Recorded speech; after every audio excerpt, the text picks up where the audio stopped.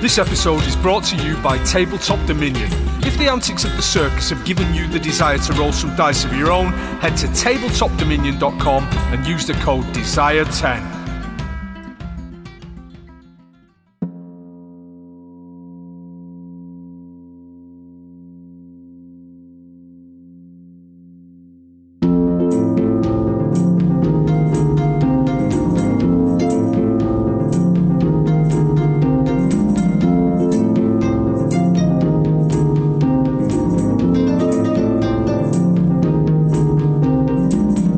Tell me, Bokop, how can I help this time? Am I a teenager or an old man of 69? All I wanted to do was helping and healing. So give me the strength I wish to find. How can I serve you? Send me forth through time. Gotta go forth through time.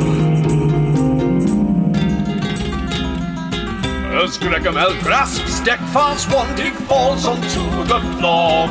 All along we saw an old man, when really he's much more.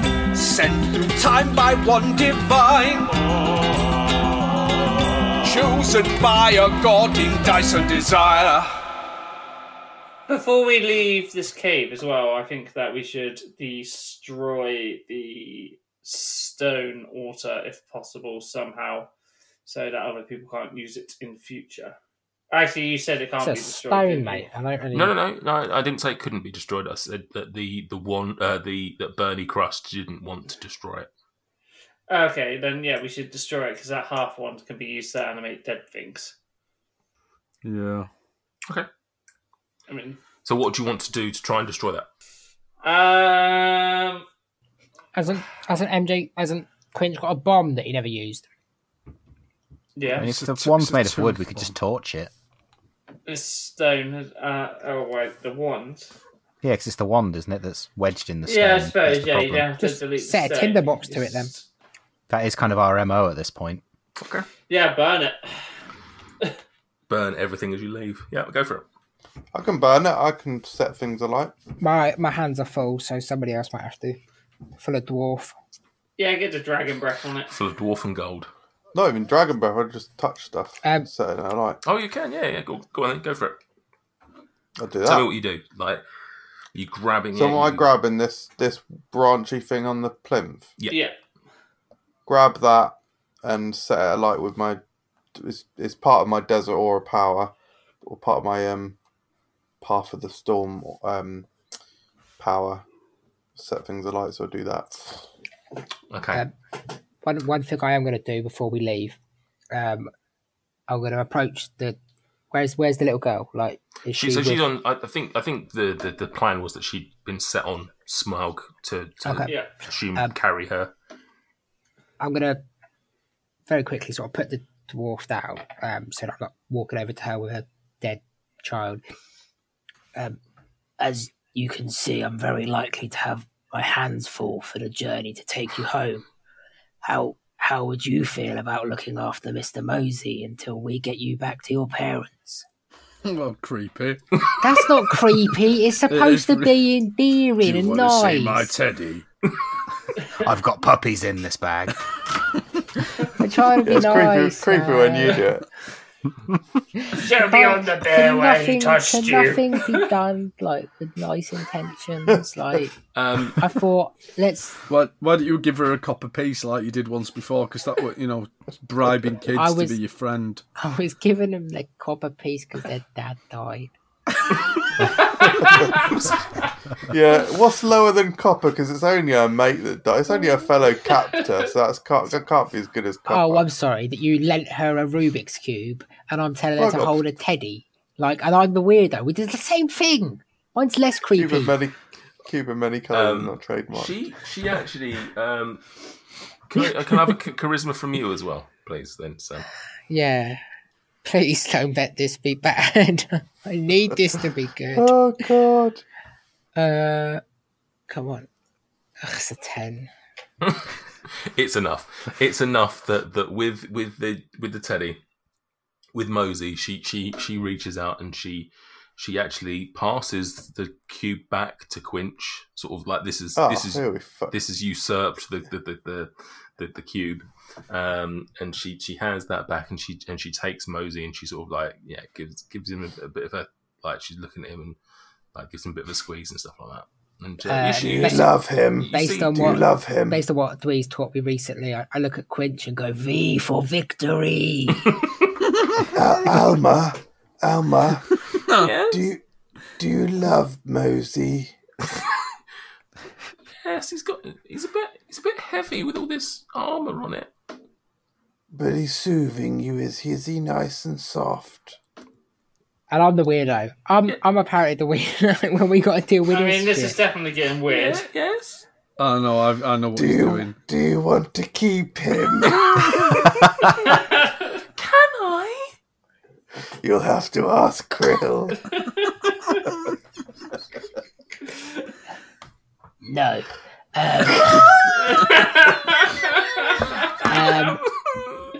The charisma check goes up in flames. Speaking of flames, as you held the wand, obviously it just the flames set on fire. The wand was set on fire, and you can feel that the heat almost building from the bottom, like almost from inside the stone, as it's sort of like burning from the bottom up, despite the fact you're not touching, which is weird. And it starts just fire erupting all the way up to the top. Greg, where have you got your half of the wand? Oh. I believe I would kind of just chuck it up my sleeve as I normally do with like wands and things. This is going to go well. You suddenly feel an intense burning as your half of the wand sets on fire, and starts. Yeah, you've now got a half of wand up your sleeve, which is on fire. Could you perhaps stop burning that a second? It seems to have a knock-on effect to this half. It's sort of a one-way thing, unfortunately. I don't have the ability to stop it. Just piss on it or spit or something. I can urinate on it, yes. Is that what you want me to do? Do you want to take Alma out of the room? She won't see it anyway, it's fine. This is intense burning. I mean, this wand is up against your arm as on fire. Essentially, your robes are about to catch on fire if you don't do something very quickly. Yeah, just piss on it. Okay. I'll hop on the plinth and piss on it as long as everyone's left the room. Of course, why wouldn't that be the first thing you try to do? I'm sure Greg that's got create water or something like that, but then... yeah, but for that I probably need to have a wand. Yeah. Or just the ability to take this wand out of his sleeve. Like, presumably it's not locked in there. You start pissing on the fire, nothing happens. It's still the fire is burning. It's not happened. As soon as my urine hits the fire, it's turning into steam. Okay, Greg will cast... I don't have any water spells, actually. Only shape water, and there's no water around. I'm breathing the steam. It smells like asparagus.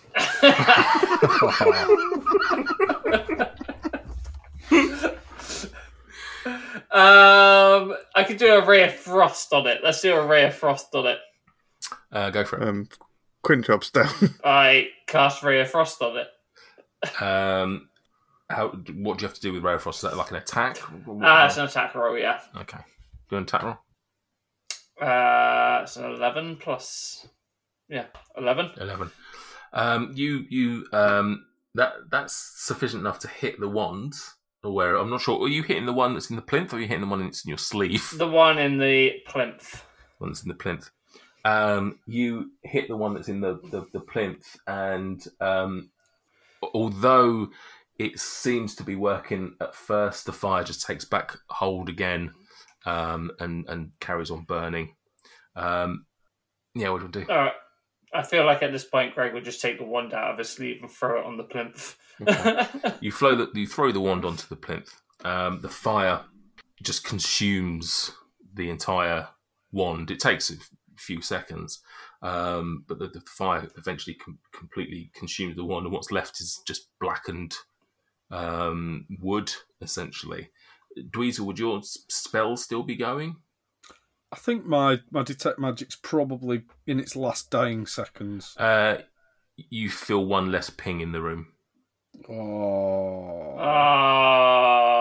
But Bernie's is gone. But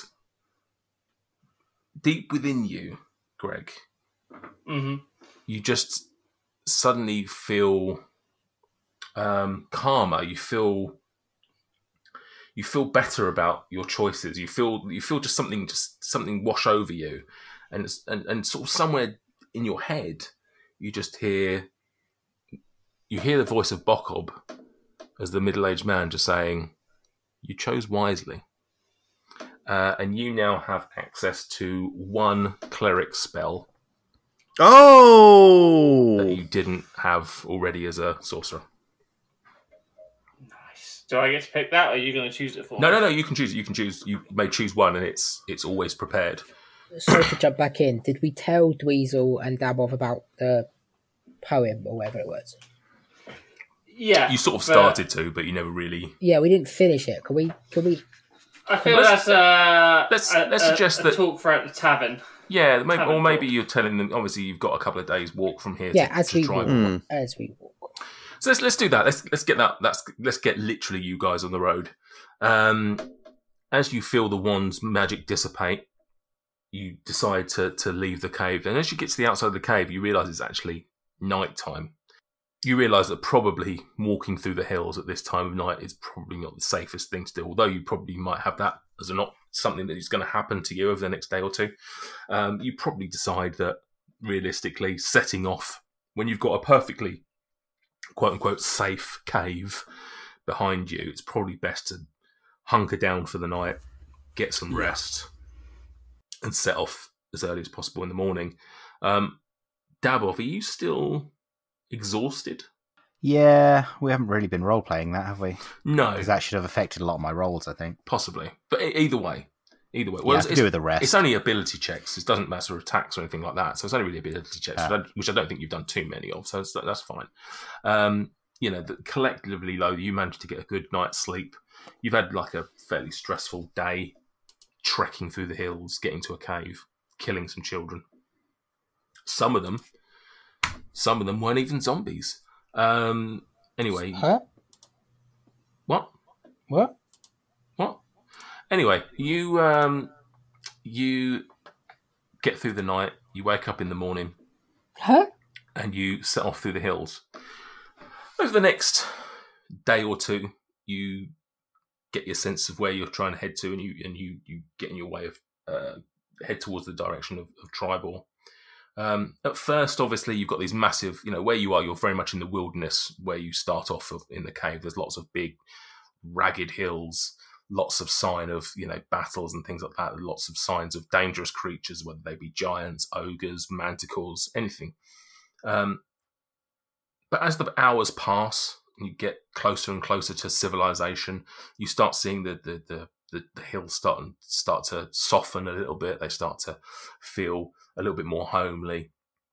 And eventually, after probably about 36 hours of travelling, albeit not necessarily directly, you start seeing Triboar in the distance. Or at least you see a town, and you suspect, given that, hopefully that you've been travelling in the right direction, it's Triboar.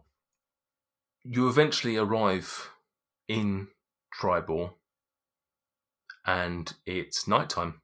What would you like to do? Would you like to head straight to the homes of Alma and?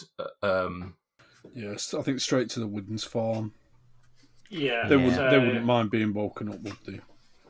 Yeah, good news, isn't it? So let's do the good news first. Okay. I'll probably stay away if I've got a dead body. Does that kind of makes sense. Yeah. Okay. Fine. So you head up to the Widgeons farm.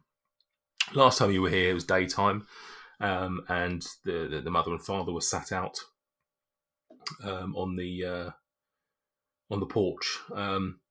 A lot quieter at this time of night, obviously. They're probably inside resting after a hard day's work, farming and all that all that jazz. Head up to the door. Yeah. Okay. As you walk through the gate, Alma suddenly leaps off Smaug. Like, you can't even stop her. She leaps off of Smaug and she just goes running headlong into the house. She gets to the door and she just starts like banging on the front door, starts screaming, like crying out for her mother and father. Obviously, there's no such thing as electricity, so the lights don't just suddenly flicker on. But you suddenly do see some movement inside and some like light being moved around, and you see somebody come into the door, and the door just flying open, and there is Alma's mother, Cyrene, if I remember correctly. Correct. And you can just see on her face, almost like disbelief, that her little girl's home, and she just, almost like she's seeing a ghost, and she just reaches down, she just grabs her, and she just holds her tight, and she just pulls her into her, and she's just clutching her, and there's just this beautiful moment as mother and daughter share. They're both in tears, both through happiness, both a moment that they probably neither of them expected to have ever shared. You know, one of which thought that she'd lost her daughter forever, the other one thought she was possibly going to be dying alone in a cave. Behind Cyrene, the father steps up, and you can just see him looking down, and you can just see like a small, like, smile on his face, and just widen, and a solitary tear you see just running down the side of his face as he realises, like, his distraught wife is complete again, that his daughter is home. And it's the first time that actually any of them acknowledge your existence, and they look up and they see you, and he just looks at you and he says, I don't know what to say. I'll be honest, I didn't think that we'd ever see Alma again. I'd given up. I think I'd given up hope and didn't realise it. Thank you. Where was she? What happened to her? Where she was is in the past. Alma is looking to the future. That is where we should all look. She was in the hills. She was always safe. The hills? The Desserin Hills. She was always safe because of the actions of another young man from Tribor. But now she is safe back with her parents where she belongs. What? Who? The boy whose name... Torrent. I have... I've just turned... Let me look through my notes, Nathan. Torrent. The son of Dars and his unattractive girlfriend. Torrent? You found Torrent as well? We did find Torrent. Have you... Torrent is a hero. His mother will be so happy to hear that. I'm sure his mother will be happy to hear it. Unfortunately, Torrent does not come back the same way that Alma does. Torrent sacrificed his life so that Alma could live. And as you say that, you can see his face just like drawn, and just, I can't believe we never really associated with them. We'd see Torrent around town as this sort of down and out who scruffed up the place, and he saved our girl. He kept our girl alive. Yeah. And she could have died. She could have been gone. I don't know what to say. I'll have to speak to them in the morning. And absolutely. Yeah, I think yourself and Torrent's unattractive mother share whose name I can't remember, share a bond. Alestra? Alestra. No. Yeah, Alestra. Alestra Olga. Yeah.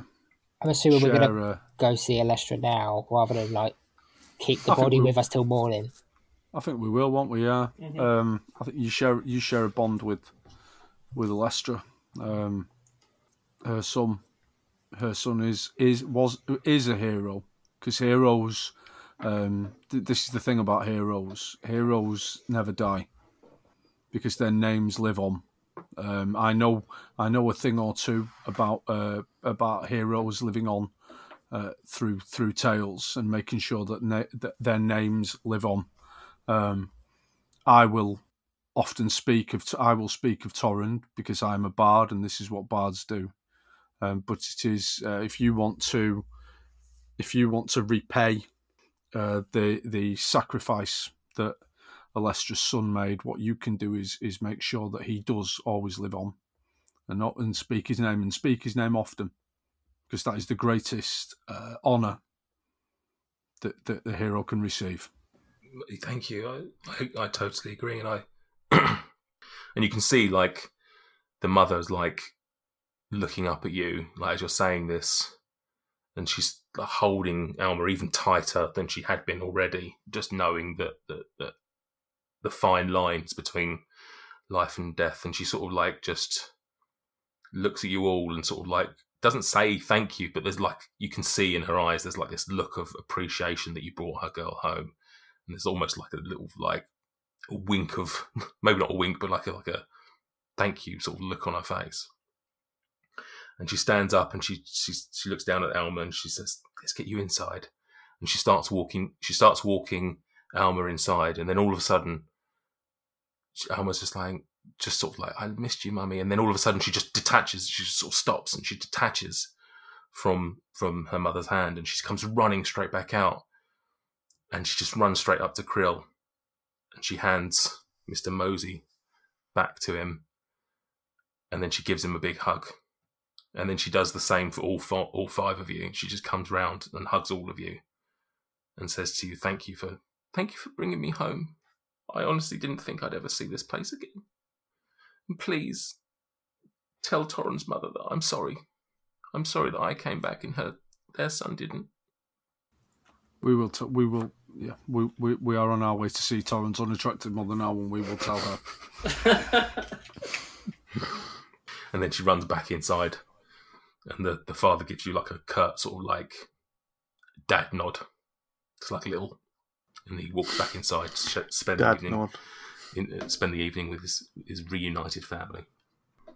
Next, Alestra and Narth. Yeah, Dars is the caravan.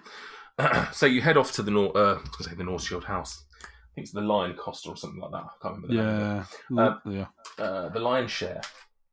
You get there, and even though it's outside of business hours, you can see a light on inside.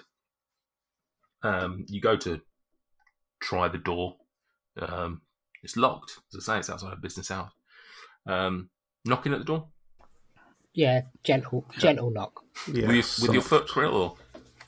No, just back your knuckles, gentle. Okay. Not with his foot, with the portable ram. You hear a horrible thing to say about a dead body.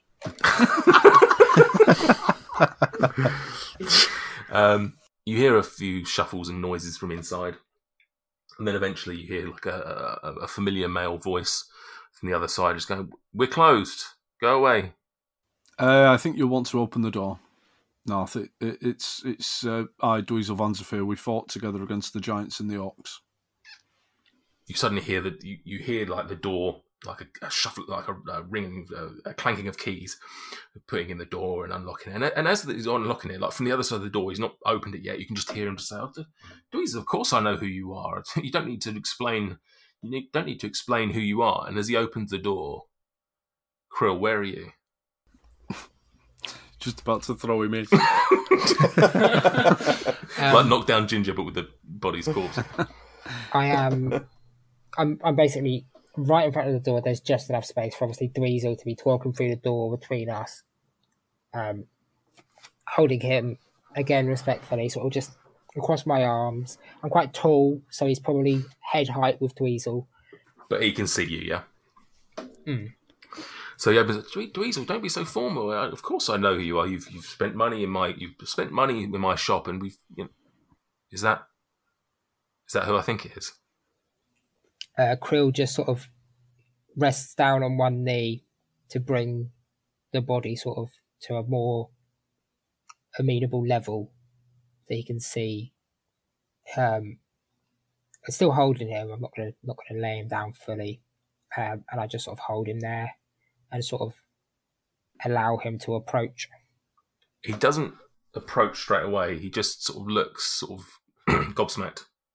And then he sort of like just over his shoulder, sort of like still looking like eyes on the body. He sort of just like calls behind him, Alestra, darling, I think you're going to want to come out here. And you just hear like this stomping of feet. She's like, what is it? Who is bothering us at this time of night? And she sort of like takes the door off him and sort of like pulls it back. Who is bothering at this time of night? And then she rushes over to the body. She realizes in an instant what it is, and she's just down on her knees, and she's just looking straight at the. Did you say that you put the body down, or are you still holding? Still holding it whilst kneeling. And she just collapses, and she's just distraught, and just tears ringing out. Like it's not late. It's not like midnight or anything like that, but it's late enough that there's not a lot of action going on in town. It's fairly quiet around. The square of Triboar is absolutely echoing with the sobs and the cries of Alestra as she sees her boy, who's been missing for several weeks at this point. And she's not making any sense. She's just like pouring at him, and she's just like, my boy, what happened to you? And she's just absolutely, just completely just gone. And she sort of like, it reaches to you for you to put him down, like to put him on the ground so that she can sort of hug him and everything. And Narth comes out of the store, and he walks over to Dweezil, and he just says, obviously this is not the end that any of us wanted, but I can only assume that you fine folk did everything that you could to bring him back. I can't thank you enough. The not knowing what happened. He's not my boy.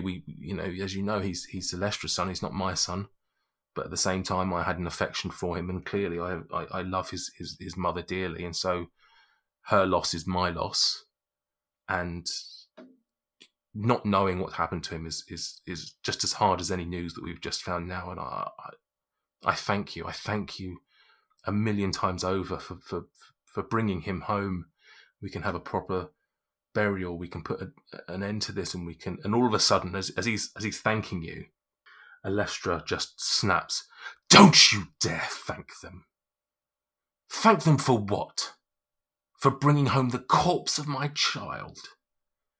They lingered in this town for days after I asked them to find my son. It's been days since they left this town. They're bringing him home. If they'd gone and found him straight away, he'd still be alive. He'd be home with us, alive. Don't thank them. Do not thank them for bringing home my poor deceased son.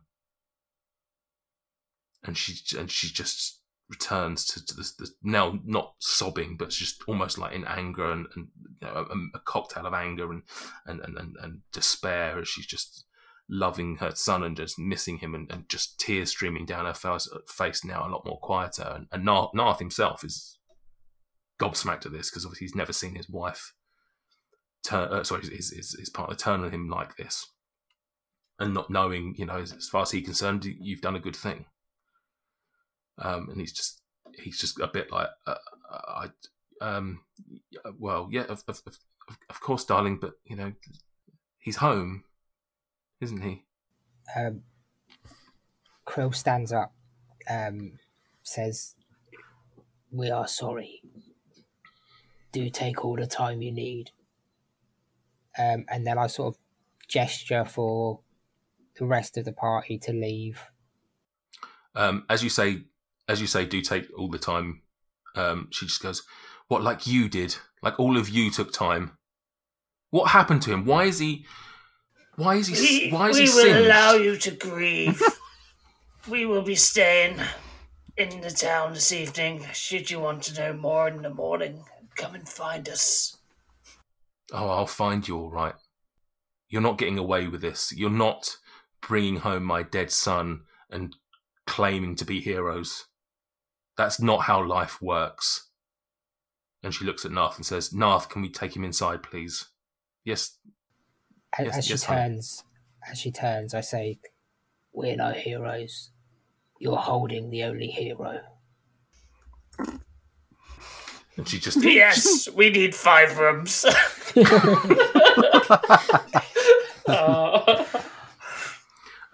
So as you say that, she just looks at you with like a sarcastic smile of sort of suggesting, yes, I know you're not heroes. And she goes back into the house, and Narth sort of very like apologetic, sort of not really knowing what to say, because as far as he's concerned, this is maybe not good news, but it's not bad news necessarily. But he equally obviously has to stand by his love, and he just sort of reaches down and he picks up Torrend and takes him inside and sort of looks back at you as a sort of like a appreciative look, but sort of like a don't really know what to say. Another dad nod. Yeah, another dad nod, but a different dad nod. Yeah. This one a bit more sort of to the side. And he walks in and you hear the door shutting. Or you see the door shutting and you hear it being locked from the inside. Thank you so much for listening to Dice and Desire. If you were... Hello. Quinch, what are you doing here? I thought I'd help out with the promo. No, Quint, no, come on. You're just going to talk about random place names that don't exist. No, I wasn't. I was going to talk to you about my adventures in Valaquanth, the very best that the Tendering Meadows has to offer. God, if you have to be here, at least read this out. Okay, what have we got here? Leave us a review on Apple or Podchaser. Oh, yeah, it was fine. It's pronounced Apple, but that was fine. Now read this bit. You can also follow us on Twitter, Facebook and Instagram. Just search Dice and Desire. I'm actually very surprised that was all pronounced correctly. Thanks, Quinch. Thank you guys for listening. Do exactly as Quinch said and help us out in those various ways. And we look forward to sharing another episode with you very soon.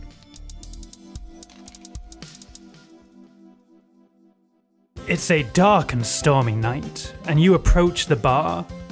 As the woman turns, she says, "Who are you, adventurers?" My name's Margaret Battlehammer. Did you want to know more about me than that?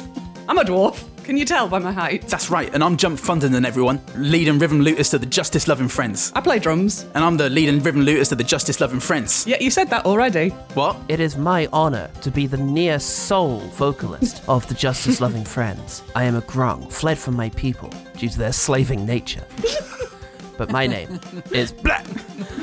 Beautiful story, Black. And I'm Morik, the Forest Father. I play the pan flute. Yep. I'm tall and greeny Morik just looking down at himself like, I guess I'm quite furry. The woman looks at you, fully perplexed, and says, "That's great. I only needed your names for the coffee order." Oh, just put it down under Quest Fantastic. A D&D actual play podcast. What a hot mess.